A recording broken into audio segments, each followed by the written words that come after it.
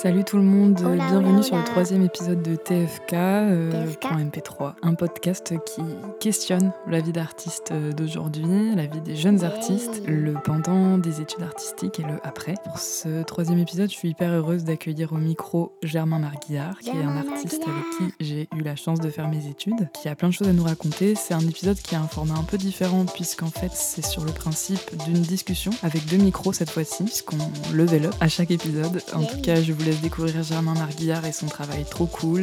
Bonne écoute. C'est parti. J'espère vraiment que ça marche et que je parle pas dans le vide, mais bon. Du coup, je suis chez Germain Marguillard pour le 3e épisode de TFK. Merci à toi d'accepter d'être dessus. Tu es la 3e personne des Beaux-Arts de Rennes invitée à ce micro, et pas le dernier, je pense. Tu es une des personnes pour qui j'ai le plus d'admiration. Je vais trop te gêner, en fait, dès le début. Ouais, grave, là, je vais me gêner. Même moi, je le suis. Enfin bref, je suis super contente de t'accueillir au micro, qu'on puisse discuter de ton expérience de l'école, du pendant, du après, etc. Je sais pas si t'as envie que je présente vite fait ton travail ou que tu te présentes. Je m'appelle Germain, j'ai grandi en banlieue parisienne. J'ai fait un bac S où j'ai bien galéré. J'étais largué niveau orientation, je savais pas du tout ce que je voulais faire.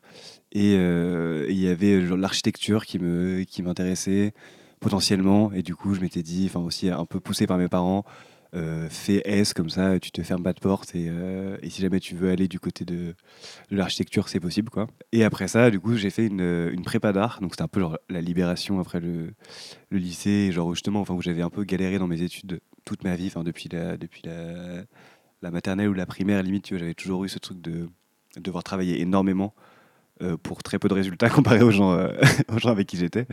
Et donc en arrivant aussi en prépa d'art, du coup, j'ai ce truc de enfin ça marche, quoi. Alors les efforts payent. Et T'as fait quoi comme prépa ?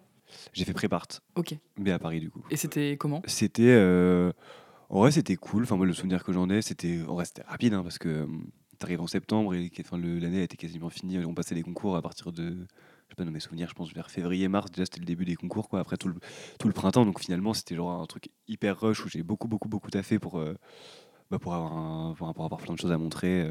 En prépa, je me dirigeais beaucoup plus au départ vers du graphisme, Ok. ou du design d'objets, mais pas du tout art. Enfin, pas du tout, mais j'étais vraiment axé. Je vais faire du design. Je pense aussi parce que c'était un truc un peu c'est censé être plus rassurant, tu vois, professionnellement, alors que en réalité, je pense pas que ça le soit vraiment. Après, j'ai présenté les écoles à Paris parce que j'habitais en banlieue parisienne, que j'allais pas avoir un appart dans Paris. Si je faisais mes études à Paris, j'allais juste continuer à habiter chez mes parents. Et j'avais aussi l'envie d'être indépendant, de bouger, d'avoir mon chez moi, quoi.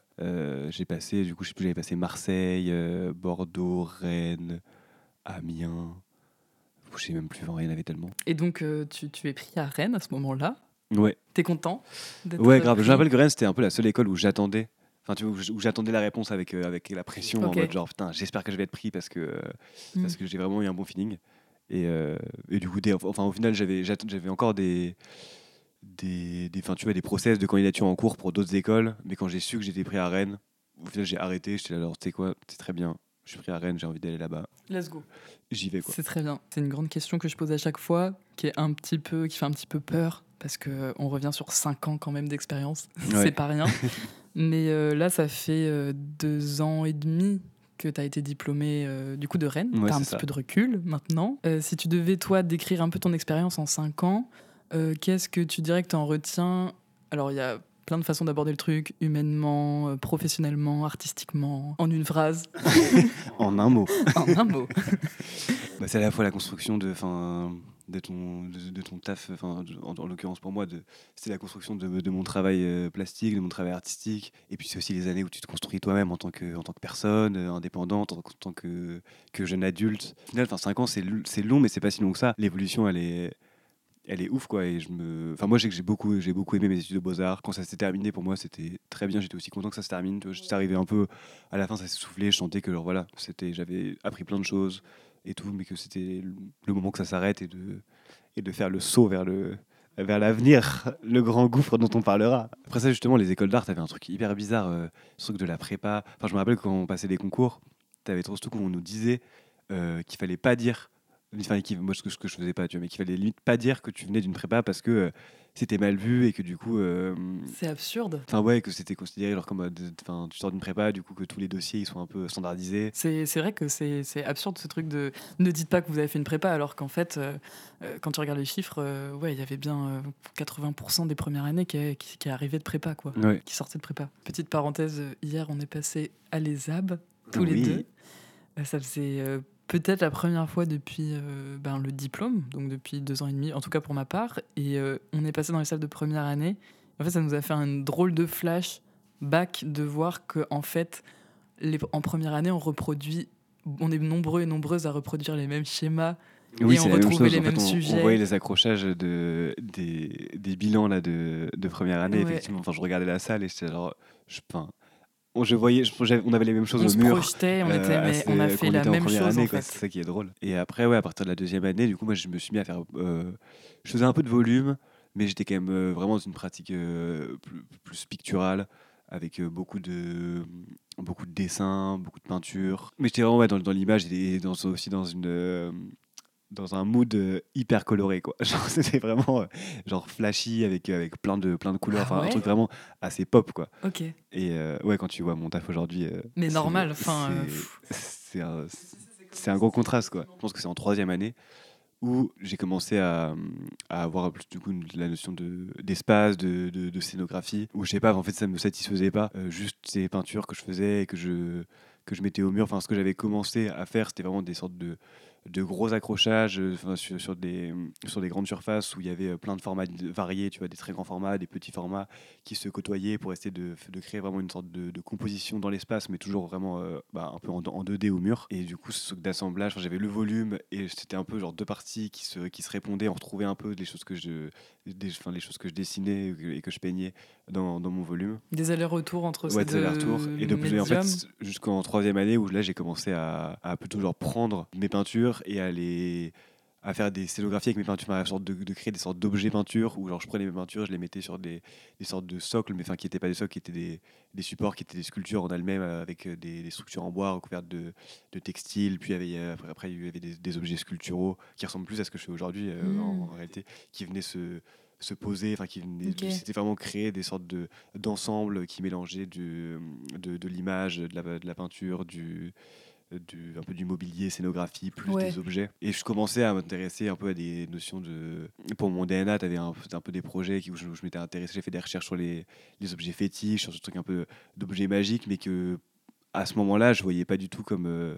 Enfin, pour moi, c'était vraiment des choses formelles qui me plaisaient dans ces sujets-là, mais où dans l'idée de genre du fétiche, de la magie et tout, c'était pas des trucs, c'est des trucs où genre on me demandait, j'étais genre non, je crois que c'est pas ça qui m'intéresse particulièrement, tu vois.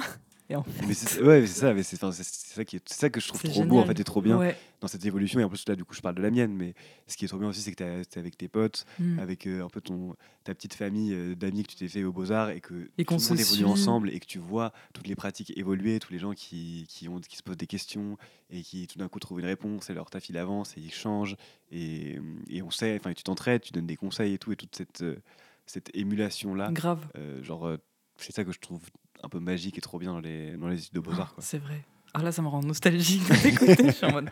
Oh, waouh. Et du coup, la quatrième, tu es partie en Erasmus. Et donc, j'avais choisi de partir à Varsovie, en Pologne. Pays que je ne connaissais pas du tout. En vrai, j'avais peu voyagé en Europe de l'Est. Mais c'est ça qui me faisait envie aussi. C'était ce truc genre de partir là-bas. Je connais pas, mais justement, ça va être cool. Je vais être un peu dépaysé, découvrir des nouvelles choses, une nouvelle approche. Et donc là, à Master, on commence à te parler du mémoire et tout. Et donc moi, à ce moment-là, quand on a commencé à parler du mémoire, je suis parti avec du coup j'avais les problèmes. Ouais, c'est ça, j'ai fui les séminaires mémoire et tous les problèmes. Et donc ça a été un peu, tu vois, un truc genre ermite où j'avais pas toute la pression qu'on pouvait nous mettre. Enfin, je suppose qu'on pouvait mettre aux personnes qui ont vécu cette période-là aux Beaux-Arts, et où j'étais vraiment T'étais hors de tout. vu que j'étais toujours dans une démarche qui était plus de peinture et picturale que de sculpture à l'époque, j'étais parti en faculté de peinture. Ok. Et où je suis arrivé là-bas, et donc c'était faculté de peinture genre académique, en mode dessin au fusain, genre bouffer du modèle vivant toute la journée, des peintures genre paysage. Je me rappelle le thème de l'année, enfin le thème du semestre en peinture, c'était le sens de la vie. On m'avait filé ça écrit en polonais sur un petit bout de papier. Et, et bref, et du Je coup, ris. et pour le coup, les profs étaient. Donc il y avait 2 ou 3 profs qui parlaient anglais, donc, que j'ai choisi parce que en fait, du coup, t'avais pas trop le choix. Quoi. Par linguistique, quoi. Et, ouais. Et du coup, j'allais au cours des fois. Enfin, en vrai, je suis allé peu, mais j'ai dû aller vraiment au cours avec tout le monde et tout, genre peut-être 3-4 fois. Et, mais les cours étaient en polonais. Du coup, tu sais, genre vraiment, j'étais là, Irréel. genre au postiche dans le cours, c'est que des Polonais qui se connaissaient trop bien entre eux. Toi, tu débarques, tu sais, on était tous un peu éparpillés, les Erasmus, tu vois, t'étais pas. Enfin, en cours, j'étais pas avec d'autres Erasmus, des potes que je connaissais. Bah, je suis rentré, en fait, genre mi-février. J'ai passé 3 semaines à l'école, donc à peine le temps de genre revenir, tu réinstalles un peu ton atelier, tu te poses, tu recommences à aller en cours et tout. Et en fait, confinement, Covid. J'ai fini mon mémoire et ça devait être on devait avoir fini le dernier déconfinement il y a genre 2 mois, tu vois. Mm. Où c'était des confinements plus libres, où genre tu pouvais. C'était, vers la fin, on était quand même. On avait quand même des cours à l'école, on était à l'école, on n'était pas enfermés chez nous, mais en fait, dans ce souvenir-là, ouais, c'est un peu flou, quoi. C'était genre juste. C'est carrément flou, ouais, cette année-là. Jusqu'à décembre de la 5e année, de notre dernière année aux Beaux-Arts. Ouais. C'était genre mémoire, ça a été, tu vois, genre l'année Covid, mémoire. Rendu du mémoire du après le confinement et soutenance. tout. Soutenance, et après, et du coup, en parallèle, pour le coup, dès la rentrée de la 5e année, c'était, je me suis mis Retour à la pratique. Retour à la pratique, et là, en fait, gros renouveau par rapport à ce que je faisais avant, parce que du coup, j'avais eu tout ce que j'avais lu, tout ce que j'avais exploré pendant mes recherches pour le mémoire, où tout était plus clair dans ma tête, quoi, genre ok, en fait, je comprends pourquoi ces formes me parlent, je comprends beaucoup plus ce que je veux dire avec ces formes-là. Donc il y avait un truc où c'était Putain, c'est plus ouf. fluide et où ça m'ouvrait aussi tout un champ de possibilités que j'avais, j'étais là en mode genre, ouais, j'ai trop hâte de. C'est pour ça que du coup, dès que j'ai fini le mémoire, j'étais en mode genre, ouais, ok, là Ouais. c'est bon, je sais où je veux aller, et j'ai trop hâte d'aller explorer tout ça, de tester toutes ces formes que j'ai en tête, toutes ces choses-là. Ah. Et Donc le mémoire, il a vraiment pour toi nourri ta pratique artistique, du coup. ouais, moi, franchement, toutes les recherches du mémoire, ça m'a vraiment aidé. Hein. C'est un truc Ouais. qui m'a fait, qui m'a vraiment fait un déclic, tu vois, si on peut dire ça. Même Ouais, si ouais. c'est pareil, ça reste hyper graduel et évolutif, mais Moi, je suis trop admiratif de ce que tu as pu faire et de ton DENSEP. Et en plus, après, on parlera du coup des retours de tout ça et puis du post-diplôme. Mais justement, est-ce que tu peux nous faire une la petite visite mentale de ton DENSEP? Alors, à mon DNCEP, donc en fait, mon DNCEP, je l'ai passé dans l'annexe des Beaux-Arts de Rennes. Du coup, c'était des sortes de bâtiments industriels un peu hangar, quoi, mais assez haut de plafond. Au départ, quand tu arrivais dans la salle de mon diplôme, tu rentrais dans un premier espace qui était hyper sombre, avec les murs qui étaient recouverts de bâches, vous savez, de bâches un peu de travaux, tu vois, de bâches qui sont un côté vert, un côté bleu. Et du coup, t'avais cette bâche-là qui était un peu tendue sur les murs et qui faisait face quand tu rentrais. Et donc, tu voyais la lumière par transparence. Et il y avait des sortes de formes un peu de masques que tu voyais lors des ombres qui étaient du coup sur cette bâche. Et dans l'espace, il y avait un peu comme si tu rentrais dans un stock je sais pas, d'un musée d'archéologie, où donc il y avait plein de caisses de transport qui étaient disposées. Et sur ces caisses de transport, j'avais présenté plein de petits objets en céramique, avec des parties en cire d'abeille. Et donc c'était plein d'objets qui reprenaient des fois des parties moulées d'objets de consommation, d'autres beaucoup plus modelés avec des images plus figuratives, avec un aspect totémique. Du coup, ça donnait vraiment ce truc de rentrer dans un espace où tu avais tous ces petits objets-là hyper étranges, où tu ne savais pas du tout c'est quoi ces objets, c'est quoi leur provenance, c'est quoi leur contexte de production. Là, et ensuite, il y avait comme un tout petit passage. Tu passais derrière la bâche, en fait, et tu débouchais sur un deuxième espace qui était là, donc un peu la partie du hangar hyper grande, très lumineuse, haute de plafond avec des poutres métalliques. À droite, il y avait encore une sorte de petite alcôve avec là encore des caisses de transport et d'autres sculptures. Par exemple, il y avait une sculpture qui mélangeait une sorte de forme de totem, de borne d'Hermès, donc une sorte de colonne rectangulaire avec une tête par-dessus, parce que c'était une tête de renard. Il y avait des ornements en cire qui rappelaient une tour d'ordinateur, des objets un peu technologiques. Et quand tu regardais de l'autre côté à gauche, tu rentrais sur un espace avec plein d'objets, une sorte un peu de mise en scène, où il y avait une première sculpture qui était le golem, qui était une sorte de tas de terre un peu avec juste 2 yeux. Je crois que c'était juste une sorte de monticule de terre avec 2 yeux qui était dans un bac, pareil des ornements, mais en fait qui étaient des textures un peu de matériaux, pareil de travaux industriels qui étaient moulés. Dans les objets de mon diplôme, il y avait toute cette question de la forme utilitaire, la forme symbolique, comment regarder des motifs comme ça, qui sont purement des motifs qui viennent de questions techniques, de production industrielle, mais de regarder ces formes-là et ces motifs comme des formes ornementales et comme des formes qui sont signifiantes, qui ont un sens. Toute cette deuxième partie, deuxième accrochage de mon diplôme, ça parlait beaucoup de l'alchimie, donc une pratique sur laquelle j'avais fait beaucoup de recherches pour mon mémoire. Et donc c'était tout ce rapport à la transformation de la matière. Et donc dans cet espace, il y avait cette sculpture du golem, une sorte de grande tente qui était un barnum, en fait, une sorte de barnum de jardin, mais sur lequel j'avais rajouté des ornements, pareil, qui venaient de... Tu dis pas de temple, non?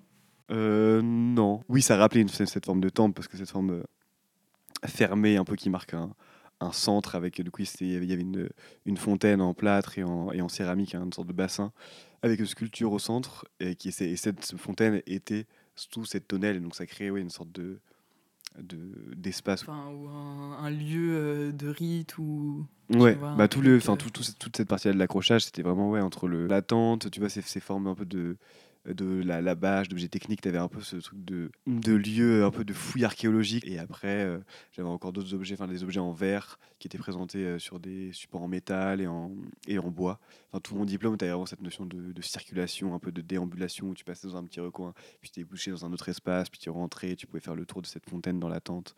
Parce que c'est toujours quelque chose qui m'a intéressé, cette notion de la sculpture, du volume, mais avec les objets que je crée, c'est de vraiment recréer un environnement et quelque chose qui est bien composé et où la perception du corps qui rentre dans mes accrochages ou dans mes expositions, pour moi, elle est hyper importante, quoi. C'est des sculptures, elles sont indépendantes, elles sont autonomes, mais elles créent un ensemble et cet ensemble, il faut qu'il soit travaillé, que la disposition, que la composition des masses dans l'espace, elle soit harmonieuse, que ça ait du sens, quoi. Et je rappelle que le jury m'avait parlé de regarder toutes les recherches qui avaient été faites sur les jardins maniéristes, en lien aussi avec avec l'alchimie, avec toutes ces idées ésotériques qui avaient été reprises en fait dans les jardins maniéristes, avec tous ces trucs toutes ces questions aussi de déambulation, de passage. Le maniérisme, du coup, c'est un courant artistique. Ouais. Et donc ça, par exemple, tu as le jardin de Bomarzo qui est en Italie, pas loin de Rome, il me semble, où c'est un jardin un peu complètement fou avec des sortes d'aménagements. Tu rentres dans une sorte de petite grotte où l'entrée c'est un visage de monstre creusé dans la roche gigantesque, puis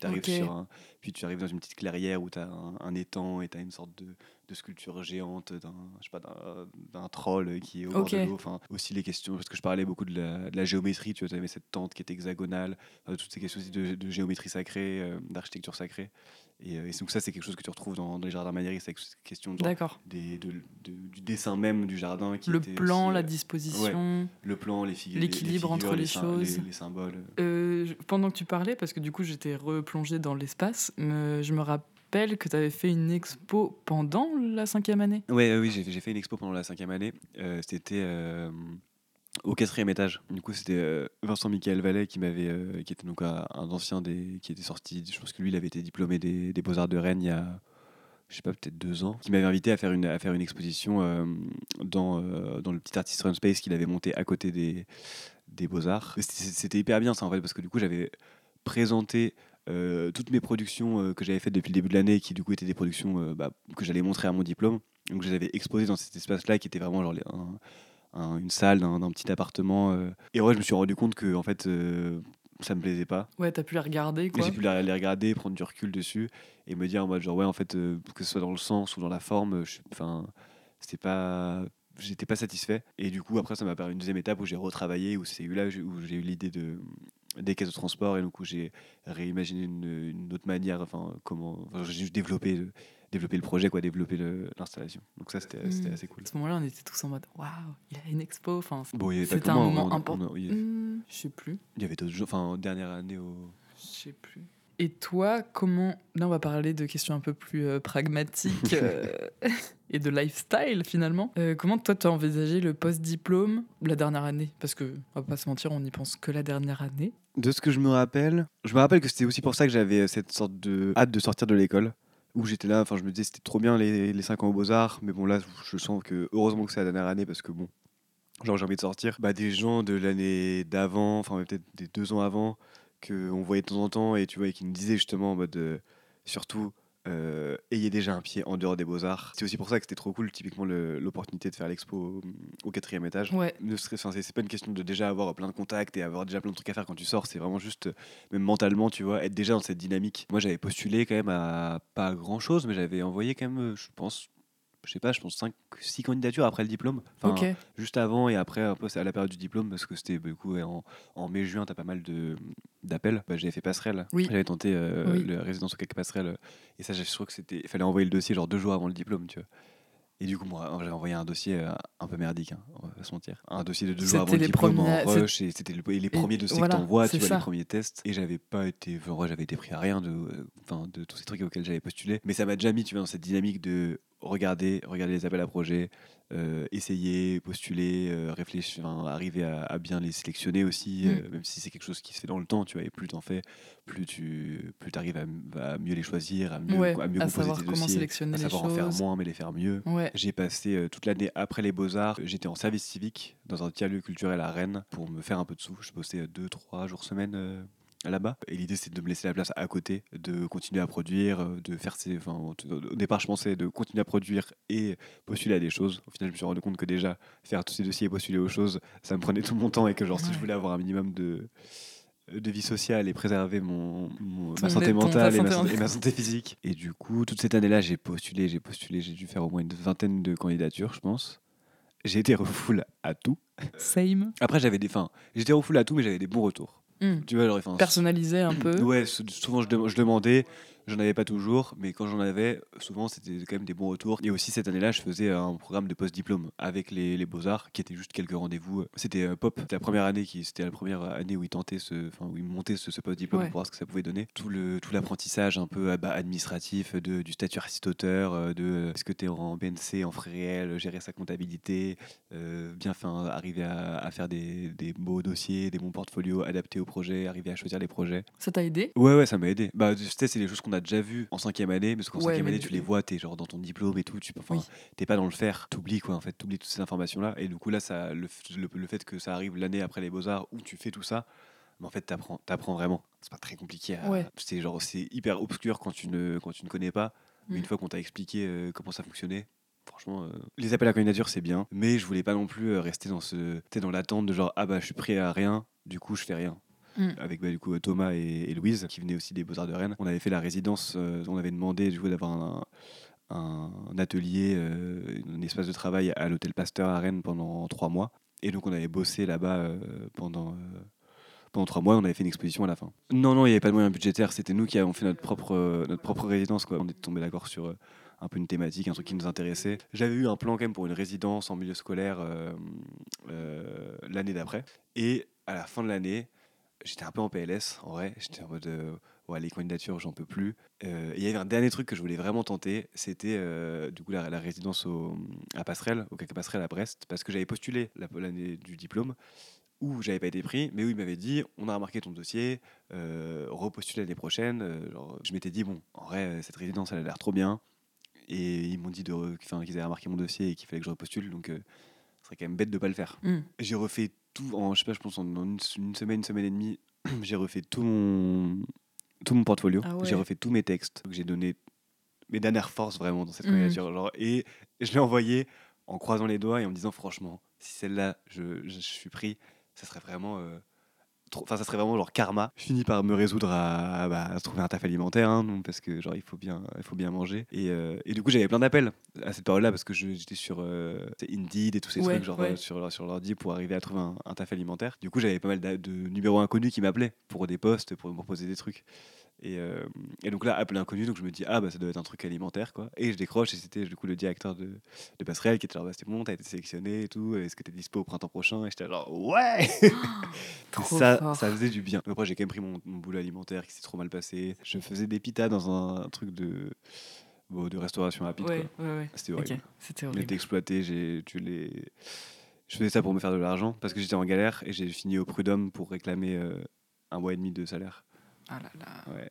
Je m'étais séparé de mon ex-copain, du coup on était plus deux dans l'atelier, qui avait quand même qui a quand même un loyer assez cher, assez cher pour l'espace, c'est hyper avantageux. Ouais, parce que tu payais la moitié, quoi. Mais et encore, même avec 700 €, j'avais encore une aide, tu vois, de mes parents qui continuaient à me passer un peu d'argent pour compléter. Ouais, mais c'est bien que tu parles de ça aussi, quoi, parce que moi, mes parents peuvent m'aider aussi. Et c'est bien de dire que après, c'est une aussi réalité. pour ça, hein, quand tu regardes les stats, Dans un milieu privilégié. c'est ça, les gens qui font qui entreprennent des études aux Beaux-Arts, la plupart du temps, évidemment il y a des exceptions, mais je sais plus ce que c'est les pourcentages, mais la plupart du temps c'est quand même des gens qui viennent de c'est pas anodin, quoi. qui viennent de familles où au moins tu sais que tu peux avoir un support, quoi, même s'il n'est pas gigantesque et tout, et que t'es pas on a quand même, c'est quand même compliqué de gagner sa vie, on a quand même des soucis d'argent et on n'est pas. Mais c'est sûr que dans un milieu défavorisé, quand tu grandis, j'imagine, avec des parents qui galèrent financièrement, en fait, à aucun moment tu vas te projeter dans des études. Je vais aller aux Beaux-Arts, du coup. De base, tu penses travail parce que tu penses argent, tu vois. Alors que nous, on a eu la chance aussi de se construire en pensant travail égale oui, argent, mais égale aussi épanouissement. On a eu la chance, en vrai, qui est énorme d'avoir ce choix-là, et pas juste c'est quoi le moins pire où je vais pouvoir gagner ma vie, tu vois. Et ça, pareil, je trouve que finalement, c'est un truc dont on parle pas du tout non plus aux Beaux-Arts. Ouais. Les inégalités financières de genre, t'es étudiant, tu viens d'une famille où tes parents sont pas en mesure de t'aider financièrement. Du coup, t'es obligé d'avoir un boulot alimentaire, mais pour payer ton loyer, etc. Du coup, un boulot alimentaire, des fois, on parle de, je sais pas, 3-4 jours semaine. Et du coup, évidemment que t'as pas du tout le même... tu peux pas mettre la même énergie et le même investissement dans les études. Et ça, c'est un truc qui était pas du tout pris en compte. J'avais pas l'impression que c'était pris en compte, tu vois, dans les jugements qu'il y avait, dans les examens, entre guillemets, genre les bilans, les diplômes et tout.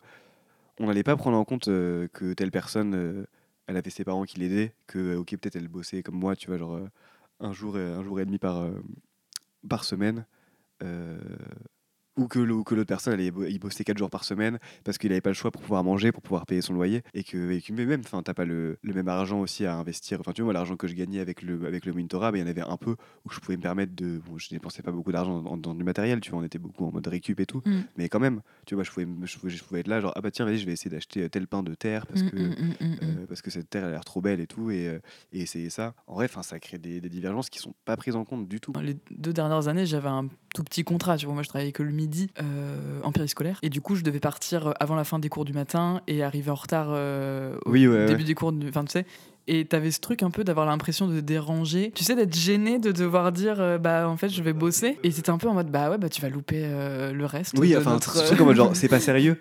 Je me rappelle effectivement de jugements de certains profs en mode genre pour ces personnes en mode genre c'est pas sérieux, tu vois, de pas être là.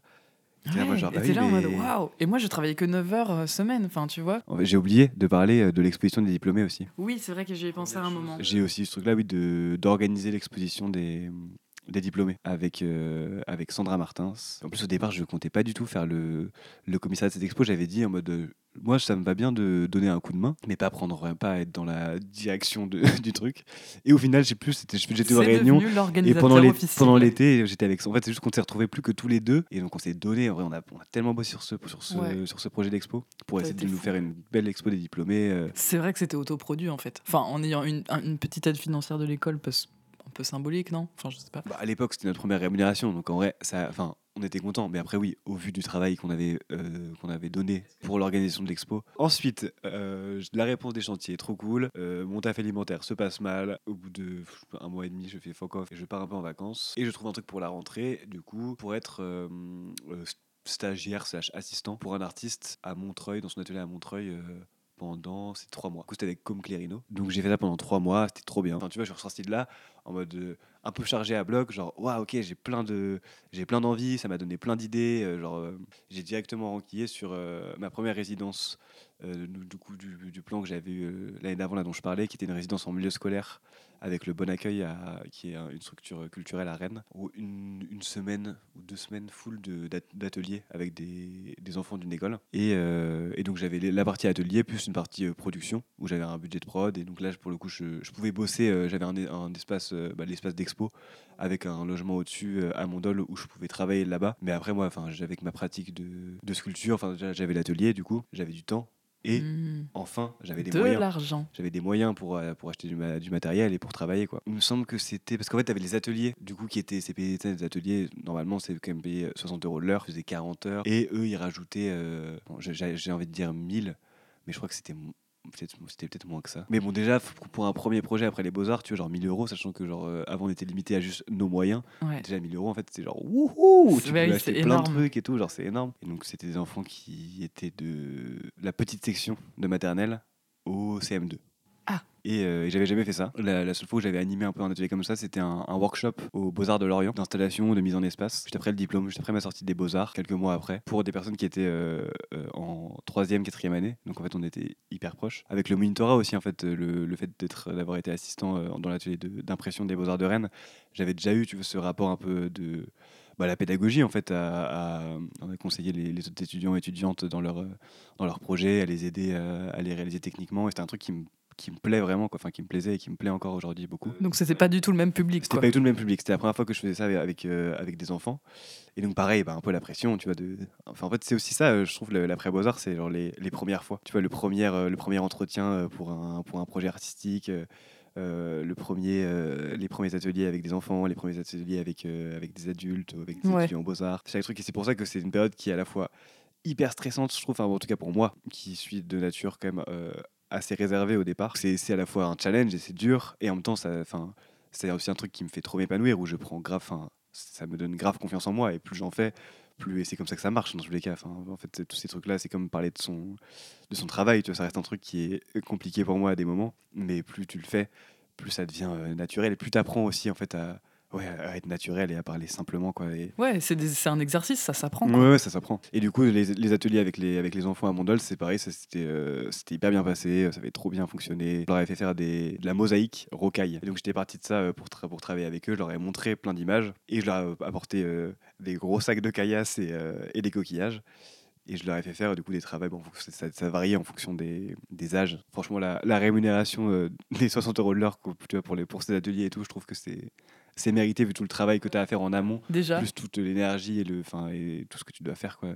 Et donc après ces ateliers-là, donc ça a été le début de la résidence à Passerelle. Le projet d'exposition que j'avais imaginé, il parlait un peu du rapport au savoir scientifique, à cette quête un peu, genre la quête humaine de compréhension de l'univers, que ça soit à l'échelle de l'infiniment petit, tu vois, d'essayer de comprendre comment est faite la matière, comment est faite la nature et sa géométrie qui est hyper belle, et en même temps aussi de l'infiniment grand avec l'observation céleste, la recherche spatiale. Dans l'exposition, c'était une scénographie qui était un peu de la même manière que mon diplôme, mais un peu différemment, entre un espace qui pouvait rappeler un laboratoire ou à la fois un endroit un peu sacré, un peu un temple, avec comme ça des formes assez fortes symboliquement. Et donc toutes les sculptures et les objets que j'ai créés pendant la résidence, qui faisaient partie de cette exposition, qui s'appelait À l'infini pas du tout. Elle mélangeait vraiment des formes, donc par exemple la forme d'une parabole, des paraboles de radiotélescope qui servent à observer le ciel, à observer les galaxies, comme des accélérateurs à particules, qui sont du coup des nouvelles technologies qui servent à explorer l'infiniment petit à l'échelle en dessous de l'atome, de comprendre par exemple ce que c'est la matière noire, enfin toutes les questions de la physique quantique, de tous ces questionnements des sciences contemporaines hyper avancées, qui au final sont hyper complexes. Sans transition du tout, quel est ton rapport au collectif et à l'atelier ? Par rapport au collectif, du coup, donc là, cet atelier, c'est un atelier logement individuel, et ça, c'est assez compliqué pour le coup. J'habite, et en plus qui est assez excentré du centre de Rennes. Et donc habiter là où tu travailles, dans un endroit un peu excentré, où là, de plus en plus, tout le monde est parti au compte-gouttes, Ouais. et il n'y a plus grand monde, donc moins de contact social aussi. C'était un bail de 3 ans. Donc là, moi, je sais qu'il me reste un peu plus de... Enfin, je vais devoir partir en résidence à la rentrée prochaine, et après, c'est censé se finir dans 1 an, en janvier. Du coup, en gros, il me reste 6-7 mois. Et donc, à la fois, je sais pas trop comment je vais faire quand j'aurai plus cet atelier avec cet espace de travail qui est grand. Avec, et de stockage. De stockage aussi, de toutes les œuvres que j'ai faites, qui étaient les dernières qui étaient assez imposantes. Donc ça, je vais devoir trouver des solutions. Je sais que mon prochain atelier, ça sera forcément un atelier dans un endroit partagé, collectif, où je vais rencontrer des nouvelles personnes, en tout cas partager une vie d'atelier, et ça une dynamique, et ça pour moi c'est hyper important, et j'avoue que j'ai hâte. Je pense que j'aurai forcément un atelier peut-être un peu plus petit, où je pourrais mettre moins de matériel, faire peut-être des choses un peu moins grandes, mais ça va t'apporter d'autres mais choses. ça m'apportera beaucoup plus le côté social dont je sens que j'ai vraiment de plus en plus besoin, quoi. Qui est vraiment, enfin, on le dit, on l'entend beaucoup, hein, qui est un des risques principaux, je pense, de la vie d'artiste, c'est de rentrer dans une forme d'isolement, puisque très vite, il y a peu d'ateliers collectifs. Enfin, il y en a beaucoup, mais par rapport au nombre que nous sommes en tant qu'artistes, il y a pas de la place pour tout le monde. Donc très vite, tu te retrouves individualisé dans ta pratique, seul, etc., quoi. Je trouve que si t'as quand même tu vois, des gens qui habitent au même endroit que toi, que tu vois régulièrement, qui sont dans les mêmes questions, dans les mêmes problèmes aussi, tu vois, avec qui échanger, avec qui te rassurer, je pense que ça va. Mais effectivement, là où c'est compliqué, c'est vraiment quand tu te retrouves plus seul. J'ai appris à le gérer, entre guillemets, mais c'est toujours plus agréable, quoi. J'ai quand même plein de gens avec qui échanger encore, tu vois. Ça fait une très bonne transition pour la question qui suit, parce que je voulais te demander, est-ce que tu as eu un moment dans ta nouvelle vie de jeune artiste, eu une sorte de prise de conscience par rapport à ce que ça représente, la vie d'artiste, justement, être jeune artiste dans notre société? Assez récemment, qui est une sorte de prise de conscience, mais qui a été progressive, tu vois, de prendre conscience de toutes les difficultés du système des appels à candidature où ça demande beaucoup de travail, beaucoup d'investissement pour chaque appel à candidature, pour imaginer un projet sur mesure, pour tel appel, une note d'intention en spécial. Dans les faits, t'es pris à à pas grand chose. En tout cas, tu postules forcément plus que ce à quoi t'es pris. Donc c'est chronophage, quoi. Moi, j'ai souvent eu des périodes où l'impression de me perdre là-dedans et de me dire ok, en fait, est-ce qu'il faut pas aussi ralentir un peu ça et passer beaucoup plus de temps à me remettre à produire et à faire des nouvelles pièces, en fait, parce que même si j'aurais pas forcément de contexte directement après pour les exposer, pour les montrer, que au moins t'avances, et que je pense que c'est aussi en faisant avancer ton travail plastiquement que tu vas pouvoir après communiquer un travail qui est plus construit. Je pense que c'est plus une prise de conscience que j'étais rentré directement dans une sorte de schéma classique un peu normé, tu vois, il faut faire des appels à candidature pour être pris à des résidences, à des trucs avec de la visibilité, pour pouvoir avoir des contacts, ou en tout cas que les gens voient ton travail, qu'on te propose d'autres choses, et que ça soit un peu effet boule de neige jusqu'à arriver à avoir assez d'opportunités pour en vivre entièrement, Décemment. ce qui est décemment, et ce qui est un petit challenge, quoi, un gros challenge même, on peut dire. Que tu as plein de formats possibles, en fait, et aussi d'arrêter de me mettre la pression comme s'il fallait que j'enchaîne tout le temps les projets pour que ça marche, et qu'il faut absolument que ça soit genre résidence sur résidence sur résidence, et me dire, en fait, oui, là t'as un trou de 6 mois, mais c'est pas grave, genre, en fait, au pire, si j'arrive pas à payer mon loyer, oui, je vais reprendre un boulot alimentaire, ce sera peut-être dans un truc de restauration rapide ou dans un bar, et ce sera pas le truc où je vais m'épanouir vachement, mais au final c'est aussi des périodes qui te permettent de faire un peu le vide dans ta tête, tu vois, d'accepter. En fait, c'est plus genre d'accepter, de me faire à l'idée que ça va être comme ça, en fait, et que ça va être compliqué, mais qu'il faut que j'apprenne dès maintenant à être bien, et à être genre bien dans ma santé mentale, bien dans ma vie, et heureux avec ce rythme-là. Parce qu'en fait, si j'ai l'impression que si je fais pas ce travail-là maintenant, peut-être que j'en sais rien, je croise les doigts, mais peut-être que dans 5 ans, tu vois, on aura plein d'opportunités de travail, qu'on arrivera à vivre confortablement notre art, et que ça sera super. T'auras beau avoir, t'auras beau avoir une galerie, t'auras beau avoir des expos partout et courir partout à faire plein de projets, tu seras pas forcément plus heureux, en fait, tu vois, et que c'est un truc en mode de trouver un équilibre dans tout ça, et d'accepter surtout. D'accepter, de trouver son équilibre aussi. De trouver son équilibre dans le sens où en fait t'as le système des résidences, mais t'as aussi plein d'autres manières à côté. Arriver à ouvrir un peu le spectre, et à se dire que t'as plein de manières d'être artiste, que t'as plein de manières d'arriver à gérer ta vie d'artiste, et à en vivre, et à faire, que t'as plein d'autres choses à faire à côté, en complément. Non, c'est fort ce que tu dis, parce que je me dis finalement, tu vois, une sortie de résidence, une restitution, une exposition, c'est pas non plus une fin en soi, mais qu'il y a une pluralité de possibilités, d'actions, entre guillemets, pour être artiste. Comme tu dis, il y a plein de façons d'être artiste.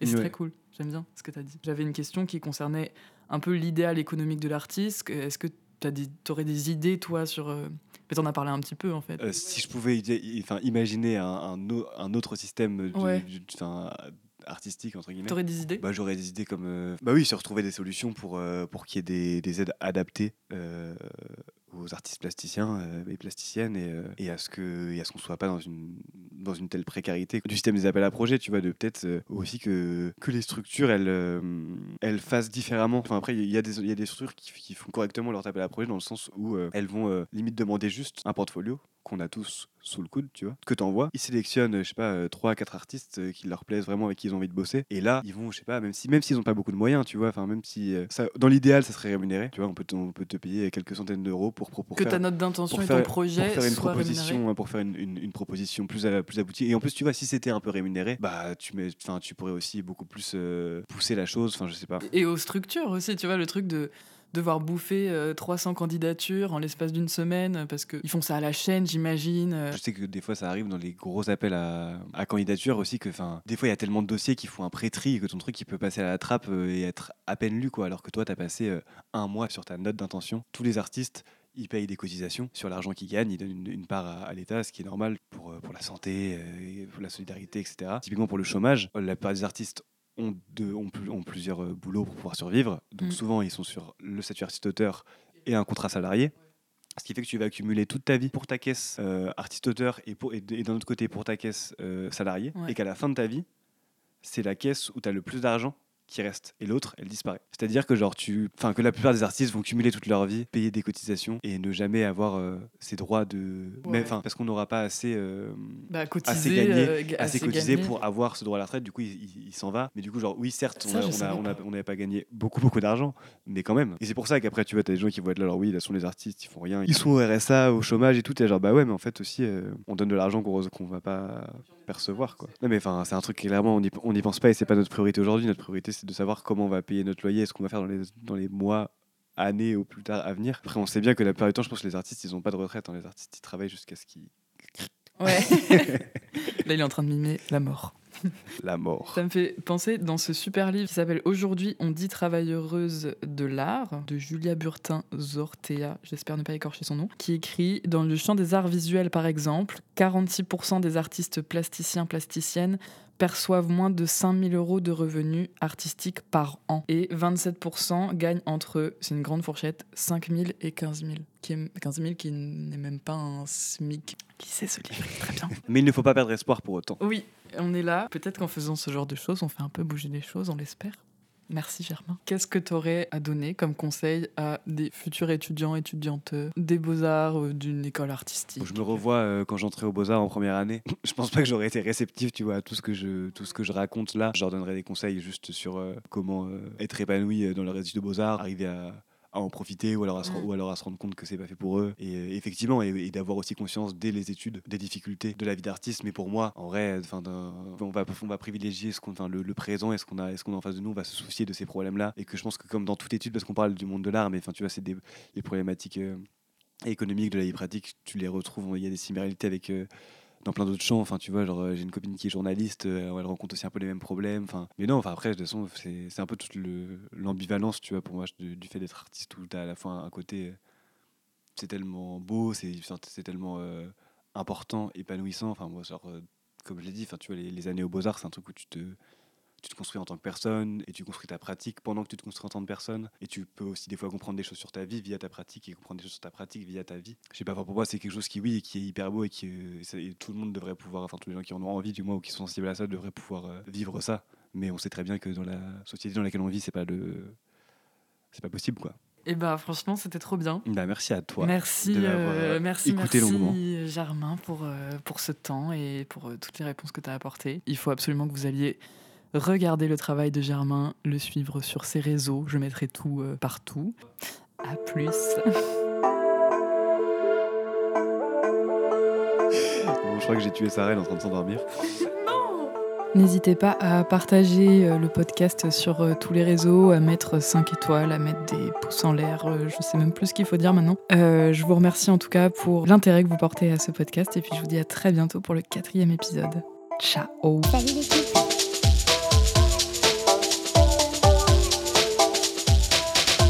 Et un très grand merci à Benoît Raymondet pour le son.